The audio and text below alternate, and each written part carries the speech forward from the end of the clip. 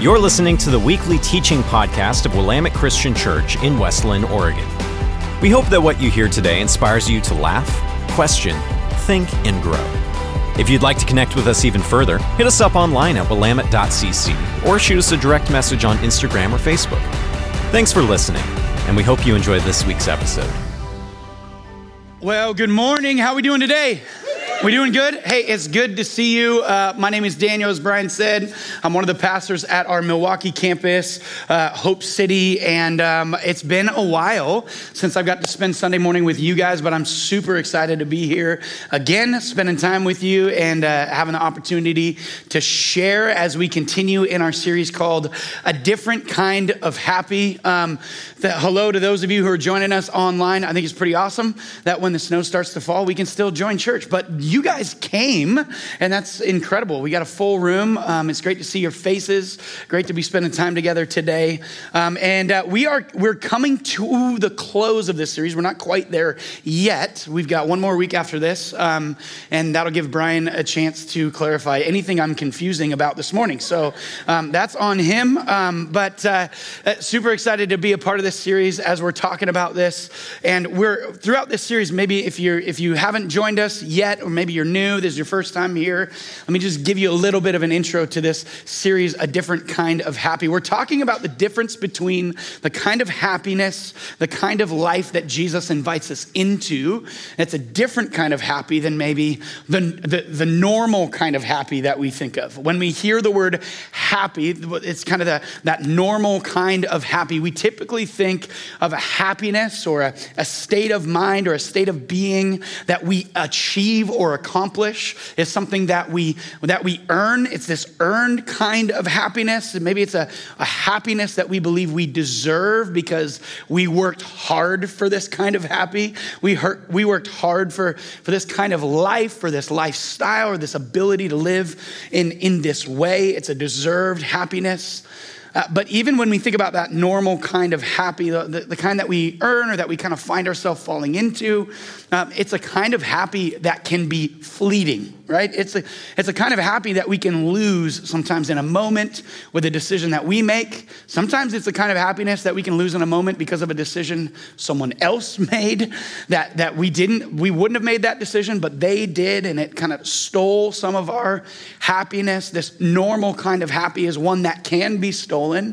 It's one that can and will decay, so it will die eventually. It's one that we will eventually leave here. It's a kind of happiness that we can't take with us into eternity, into the next life, into heaven. It's a kind of happiness that has to stay here that we can't take with us. That's the normal kind of happy that we tend to think of when we hear that word. It's that normal kind of happiness. We're talking about a different kind of happy, a different kind of life that Jesus calls us into. And he doesn't just call us into it, he defines it for us, which is really good news. It's really sucky when someone calls us into something and doesn't tell us what it's all about. But Jesus gives us some instruction. He doesn't just give us instruction, he lives a life that demonstrates it as well. So not only does he teach us what it looks like, he shows us what it looks like. And that's a leader worth following, someone who's willing to do what they ask others to do. And Jesus really does. He invites us into this different kind of happiness. He invites us into this blessing that can't be stolen, that will not decay. It's one that we can bring with us into eternity. In fact, it's actually stored up there to begin with. And he invites us into this kind of happiness in many different ways, this kind of blessing in many different parts of his ministry. But one of the loudest moments in his ministry where he invites us into this life is in the introduction to his most famous sermon, the Sermon on the Mount. And in the introduction to this sermon, he has 8 statements that he makes about blessing. He says, blessed are those. Or if you're used to, church, it's blessed are those. Blessed, pronouncing blessed just sounds more spiritual, I guess. I don't know. I think it's a King James hangover. I'm not sure where it comes from, but when we read scripture and blessed is in there, we just say blessed. But he talks about blessing in these 8 statements, and he attaches these characteristics characteristics or these attributes to blessing or living blessed. And you might go, okay, well, what's the deal with this different kind of happy? Well, the Greek word that is translated blessed can also be translated happy. And so Jesus is calling us into this blessed life, this different kind of blessing, this different kind of happy. And today, as we're kind of coming to the close of this series, we're actually going to jump to the very end, to the last statement that Jesus makes of the 8 in Matthew chapter 5. And we're going to look at verse 11 this morning, where Jesus says, "Blessed are those who are persecuted." And this whole series, I've found it interesting that whenever we read scripture, we pronounce blessed as blessed. I don't know why. Maybe it sounds more spiritual. It might be like a King James hangover or something. I don't know exactly what it is, but blessed or blessed, same word, same meaning. Blessed are those who are persecuted. And if there's any one of these statements that Jesus makes that is like seems to be contradictory to itself, it's this one, at least in my opinion. Blessed are those who are persecuted. Like, really? Also, this is highlighting the reason why Brian asked me to preach and he didn't want to, because it's this topic, right? So thanks, Brian, appreciate it. But blessed are those who are persecuted. And when we look at this, we're like, that's definitely a different kind of happy than I would expect. That's definitely a different kind of blessed life than I would hashtag on Instagram. This is something different. This is something new. This is something pretty unfamiliar. And automatically, I don't know about you, but automatically I'm trying to think, okay, I'm going to read whatever's next really carefully because I want out of this one.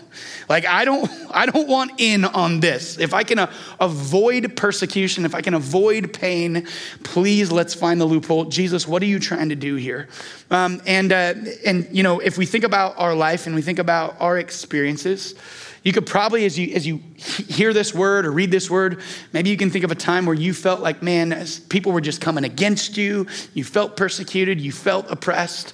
And as I was thinking about it, I can think of a time when I felt as if I was persecuted. And this is actually a moment when that feeling came into my own home. And it was shortly after I first got married.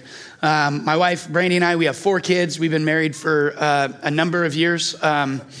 2009, 13 years. And it's been awesome. But when we first got married, we started off living in an apartment and there was no dishwasher in that apartment. So we were the dishwashers. I don't know if any of you have experienced this, but you actually have to like get your hands in the dirty mess and you've got to clean them and then you've got to dry them and then you've got to put them away. And so that was kind of our first experience for the first couple years of our marriage. And it wasn't until a couple years after we got married that we moved in to our first house. And that first house had a dishwasher. It was a machine that cleaned your dishes, which is amazing when you're used to hand washing everything. And that's when this perceived persecution began. See, every time that I would load the dishwasher, Brandy would come behind me and she would reload it the right way. She would reload it the right way. See, I was scolded for putting forks in the dishwasher with the tines facing up. I was also scolded for not calling the fork tines. I don't know if you knew that's what they're called. They're called tines. There's a word for that. But I was scolded for that. I was scolded for putting plastic bowls on the top shelf. Apparently they go, or on the bottom shelf. Apparently they go on the top shelf. I was putting them on the bottom and warping them. I don't know. I wasn't taught this. And then she was getting frustrated with me for putting wooden spoons in the dishwasher. Apparently those they're hand wash only. I was like, we just got this machine that does it. I don't want to do, like, come on. And so I was feeling like there was some opposition in our home and I was feeling a little bit persecuted. I know, seems silly. Guess how I load the dishwasher now? Tines down, plastic bowls on the top, and I hand wash every single wooden spoon that we stir spaghetti with. And the reason why is because Brandy was right. She was just right. And I wasn't being persecuted. My wife wasn't persecuting me. She was disagreeing with me. And not only was she disagreeing with me, she was actually right, though I felt like she was coming against me. And I don't know about you, but sometimes we can read this verse, we can read verses like it, and we can begin to equate disagreement with persecution. But someone disagreeing with us isn't necessarily persecution. It's just a disagreement. They're not threatening our lives. They're not threatening our safety. They're not threatening our emotional security or safety. They aren't ruining our reputation. They're not calling our character into question. They just think differently than we do. They have a different process. They have a different perspective. They come with a different story. It's just a disagreement. Sometimes we read verses like this, or we read this verse specifically, and we stop right here where I did.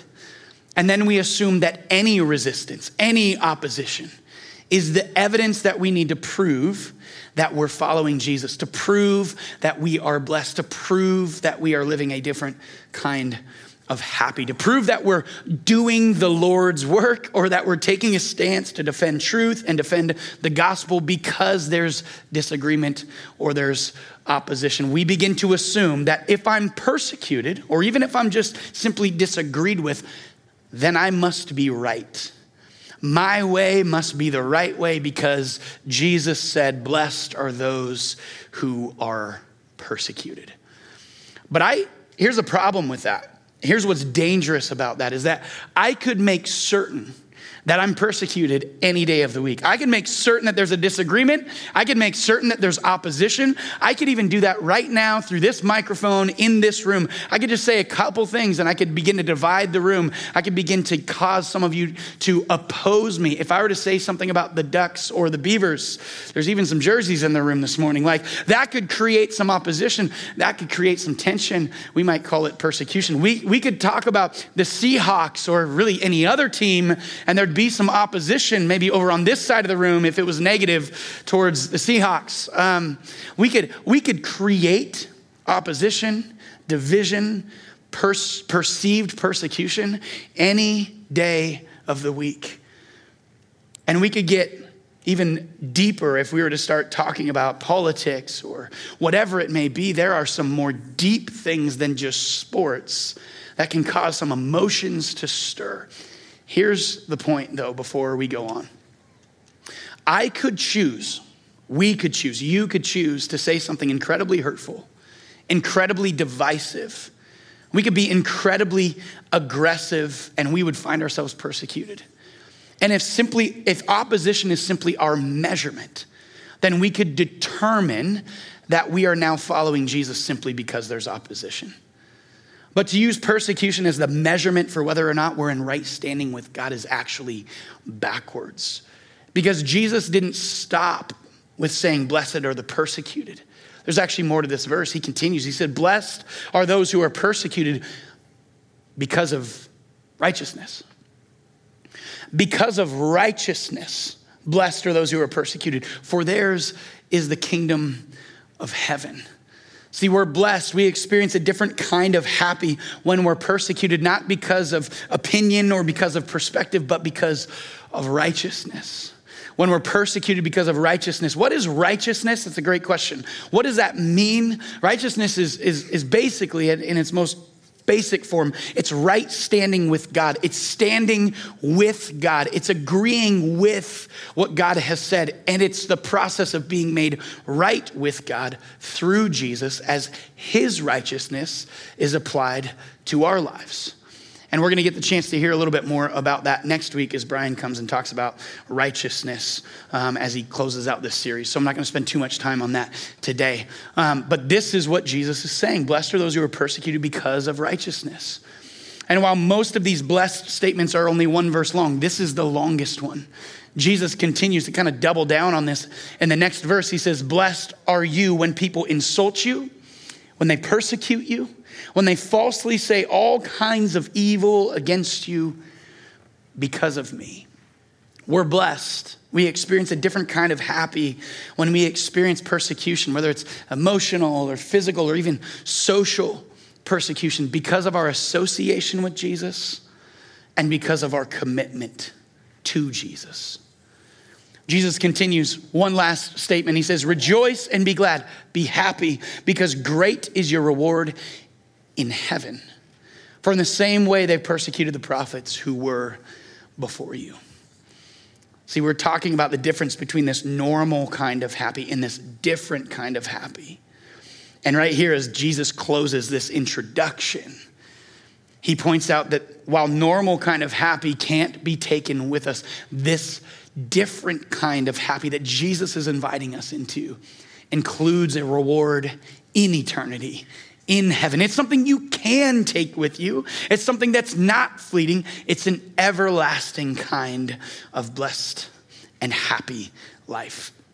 Jesus here also, it's important to note, Jesus also says to be persecuted is to identify with the prophets. But remember that the prophets were persecuted by being imprisoned, by being tortured, even by being put to death. It's not the same kind of persecution that we experience here in America. At least most of us in the room, if not all of us in the room, our following of Jesus, our commitment to him doesn't threaten our lives. We're not being tortured physically. That does still, in fact, happen in other countries across the world today.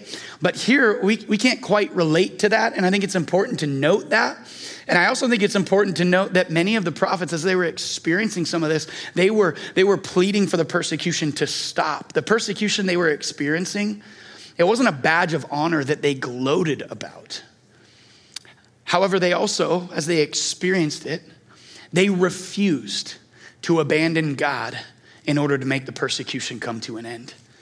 They continued to be committed to Jesus, continued to be committed to God and his truth and the building of his kingdom, not their own. And they celebrated the fact that there would be a reward for them, not here, but in eternity. And before we get too much further down the road, let's look at the word that Jesus uses. The original language that this was written in was Greek. And the word for persecute in Greek here is dioko. It means to pursue with malignity or to persecute. Now, I don't know about you, but I love it when I look up the definition of a word and it just leads me to look up the definition of another word. It's like, okay, thanks, that was super helpful. I've just got to go back to the dictionary to look that up. Or when they use the same word that they're defining to define the word. So I did a little bit of work for us. Really what this is communicating, this word is communicating that there's a malicious pursuit. In other words, there's somebody pursuing with the intention to harm. Persecution is hate in action. This word even comes with the idea of being harassed because of what we believe. Now, we can't really relate to torture or death because of what we believe or our pursuit of Jesus, but harassed, hated, people pursuing us with maybe malicious intent. I think today, in this day and age, and in our culture, we can relate to those things more closely.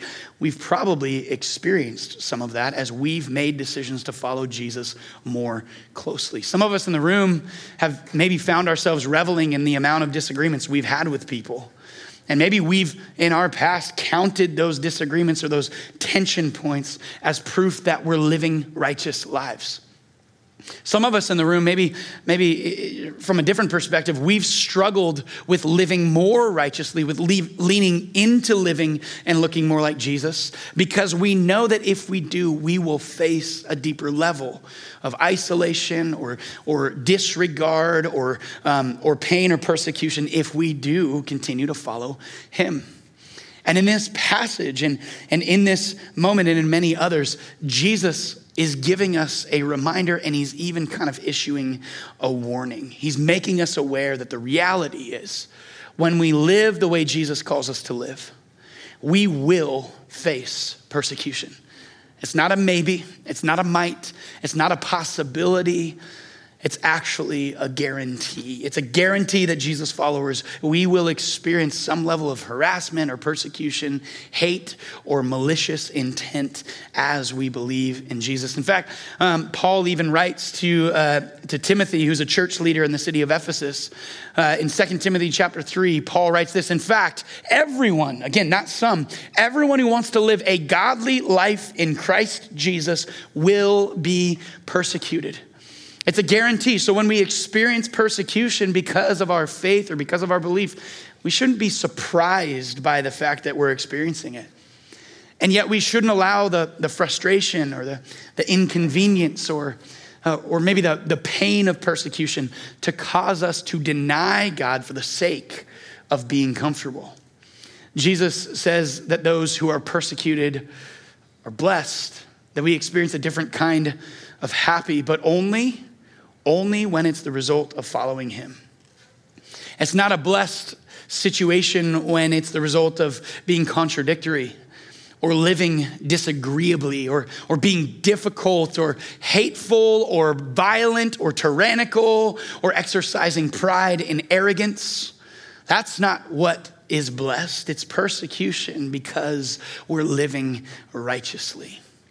And so this whole thing as we kind of enter into what is Jesus really talking about? There's a huge need for balance and there's a big complexity to it. And here's just what's true and what we kind of find is true as we study the scriptures and look at what Jesus says. The reality is we will be persecuted when we follow Jesus. But persecution doesn't equal following Jesus. And the threat of persecution shouldn't keep us from following Jesus. We're promised that when we follow Jesus, we will experience persecution. But persecution doesn't always mean that we're following Jesus. Sometimes it just means we're being mean. But the threat of persecution shouldn't keep us from choosing to follow him. Along with following Jesus, there is this promise of persecution. And Jesus tells us, Paul tells us that we can't control whether or not we experience it. But what we know to be true is that we can choose how we respond to it when we feel it. We can choose how we react and in our response. If we're not careful, if we don't choose to respond to it with wisdom and with high character, we can easily abandon righteousness. We might choose to abandon our pursuit of Jesus when we recognize or when we realize that it's our pursuit of Jesus that has brought about the persecution we're trying to avoid. But here's where we've got to be. We can't let the promise of persecution prevent our pursuit of righteousness. We can't let the promise of persecution prevent us from pursuing Jesus more deeply, from knowing him better, from following him closer, from loving him deeper. And it's difficult because we live in an age where comfort ultimately is king, right? Every gadget that's designed is designed to make us more comfortable. It's designed to allow us to be less responsible. It's designed to give us more control than we had before. And so we will consistently be tempted to pursue comfort over what's right. But Jesus didn't call us to live a life of comfort. He actually calls us to live a life of sacrifice and service, a life of righteousness. He calls us to live a life that's modeled after his life, and persecution, those moments threaten our life of comfort. So the question we've got to ask is, how will we choose to respond?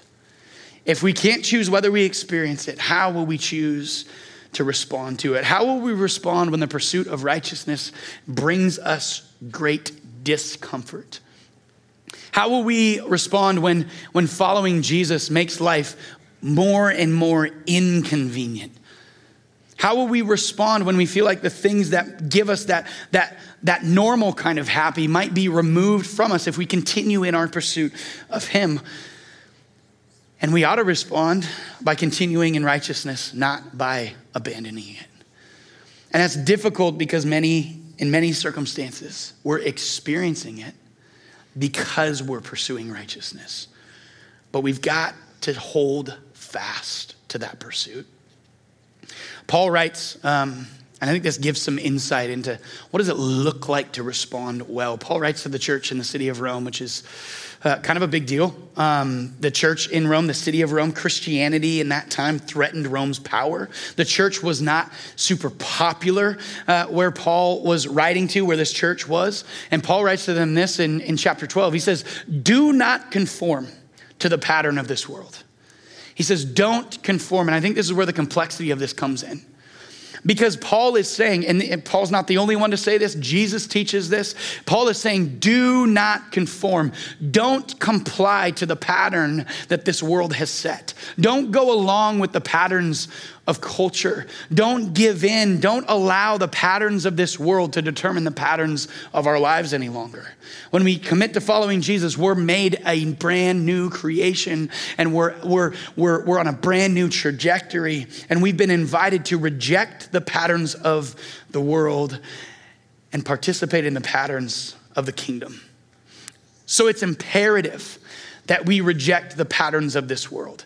In some areas of our life, it's imperative that we disagree with the way that people are maybe asking us to interact. It's imperative. But hear me here, how we choose not to conform is just as imperative as not conforming. How we choose not to conform is just as imperative as not conforming. We have to be careful that we don't reject one pattern of the world by using another pattern of the world. This is super complex. This can be really difficult. It takes a tremendous amount of patience, wisdom, and self-control. And there's all kinds of worldly patterns that we can fall into. There's lists of them all throughout Scripture. Some of those patterns are the pattern of fear, just being afraid, not being bold, not being confident in who God made you to be, created you to be.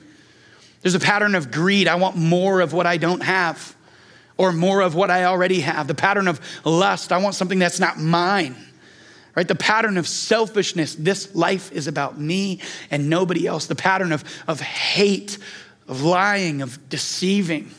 Patterns of blackmail, of threats. These are patterns of the world that the world already uses. And if we're really honest with ourselves, these are patterns of the world that you and I will in fact be tempted to use in order to overcome darkness.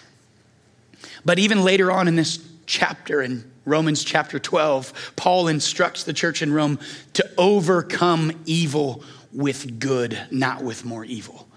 To overcome the patterns of this world with the patterns of the kingdom of God. And we as followers of Jesus, we're called to live. We're called to respond. We're called to pattern our lives differently. We're called to live by the pattern that was set by Jesus. And Paul continues to just kind of reiterate that and build this thought out. He just told us what not to do. And now in this next verse, he's about to tell us what to replace that old pattern, those old behaviors with. And the next verse he says, but, in other words, instead. He says, but be transformed by the renewing of your mind. Then, after you've been transformed, after your mind has been renewed, made new, then you will be able to test and approve what God's will is, his good, pleasing, and perfect will. Paul encourages us to replace the pattern of the world with the patterns of Jesus. And to do that, it requires our minds to be renewed by God's truth, to be renewed by the presence of Jesus, by the transformational power of the Holy Spirit in our hearts and in our minds. It's Jesus' teachings. It's the presence of God. It's the presence of the Holy Spirit that renews our mind. And Jesus' teachings will cause us to begin to think differently as we look at our circumstances in our world. His teachings, whether we've been following Jesus for a year or a couple days, or whether we've been following Jesus for decades, his teachings will always challenge the way we're currently living. And when we get in his presence, and when we choose to submit and surrender our lives and our hearts to him, that's when we experience a deep transformation that begins on the inside, which begins to transform how we interact on the outside. As we consider this, here's just a couple observations about where we're at in this series and really where we're at in this introduction known as the Beatitudes, these blessed statements. These are just a couple observations. Here's the 8 things that Jesus attributes blessing to in this introduction. And we've gone through almost all of these. He says a different kind of happy involves being poor in spirit, mourning, meekness, righteousness, that's next week, mercy, purity in heart, peacemaking, persecution. Guys, these are These are new patterns of living, new patterns introduced by Jesus, new patterns that we can't live outside being transformed by Jesus. These things don't happen naturally. I don't naturally work these things out at home, let alone in public. This isn't our natural tendency. They happen in our hearts transformationally. And this is only the beginning of Jesus' Sermon on the Mount. When you continue reading, this sermon goes on from Matthew chapter 5 to chapter 6 to chapter 7. And Jesus will go on after kind of setting this foundation. He'll go on to instruct us to pray for those who persecute us, to give up our lives if we want to gain life, to be salt and light in a dark and broken world. He instructs us not to hate, but to forgive. He calls his followers to stay away from adultery, even adultery that might exist in our hearts. He says to love our enemies. He says to mean what we say and to say the things that we mean. He instructs us to give our money away rather than hoard it for ourselves. He tells us not to worry, to fast from things that distract us from living righteously. He calls us to practice mercy more often than judgment. And he says, narrow is the gate that leads to righteous living. This is transformational. This is a new pattern for Jesus' followers to begin to live. We cannot conform to the patterns of this world. We must be transformed. Our minds must be renewed. And in our rejecting of the patterns of this world, we have to be careful that we don't abandon righteous, Christ-like patterns that have been taught to us from Jesus. And here's the reality. When we're transformed by the truth of God, when that's happened, when we've made the decision to submit and surrender to Jesus, we will be and will continually be transformed by the truth of God. And when we are, we begin to live differently. We make different decisions than we did before.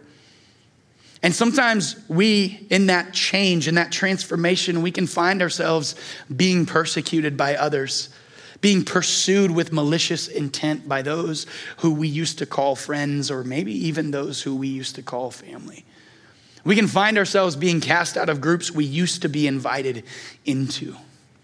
When we no longer spend time gossiping, the gossipers no longer spend time with us. And because of that, we sometimes end up being the person they now gossip about. We're not in the room, so they begin to talk about us. And the transformation that Jesus began in our hearts sometimes results in some form of persecution, isolation, rejection, hate, and hurt. When we choose honesty over secrecy at work, we might find ourselves no longer invited to the strategy meetings. We have a new strategy. Our strategy is truth and transparency. Sometimes in a world where marketing is a facade of perfection for the strategy. It's a different pattern, and because of that, we find ourselves uninvited from spaces we used to be invited into. When we choose to make peace rather than make war, those who are on our side no longer act like friends. Instead of fighting the enemy, we actually pray for the enemy. And those who actually maybe agree with our perspective can't understand why we don't hate those who have a different perspective. So we may be called a traitor, a hypocrite. We might be accused of living weak or not being bold or not standing up. When we experience that transformation, we start to reject the patterns of the world and we stay committed to righteousness. Our righteousness will often be the source of persecution because we're now living differently than we used to. But as we said in the beginning, it's so important that we remember we can't, as Jesus followers, let the promise of persecution prevent our pursuit of righteousness. We can't let the promise of persecution keep us from continuing to grow in our following of Jesus, continue to allow the presence of God to transform our heart and our mind. And this is super hard. And as I was thinking about why this is so difficult, why is it so hard for us to not allow the promise of persecution to stop us from pursuing Jesus? I think it's often because persecution threatens to strip us of the most important things in our lives, at least in our temporary life. They begin to strip us. They threaten to remove from us our prominence, our influence, maybe our position, our influence in the community, our influence in the neighborhood, because we're now living different and people will begin to question us. We're afraid that the persecution will cause us to lose some of the things that matter most. And as we consider that, let's look back at what Jesus says about this particular beatitude. He said, "Blessed are those who are persecuted because of righteousness, for theirs is the kingdom, not of this world, not the kingdom of the neighborhood, not the kingdom of society, not the kingdom of the political landscape, not the kingdom of the temporary stuff that might serve us now, but is meaningless in eternity. But theirs is the kingdom of heaven." And then down in verse 12, he says, "Rejoice and be glad, because great is your reward, not here, but in heaven." Great is your reward in the kingdom of heaven. And the kingdom of heaven is both now and not yet. And our reward is in heaven.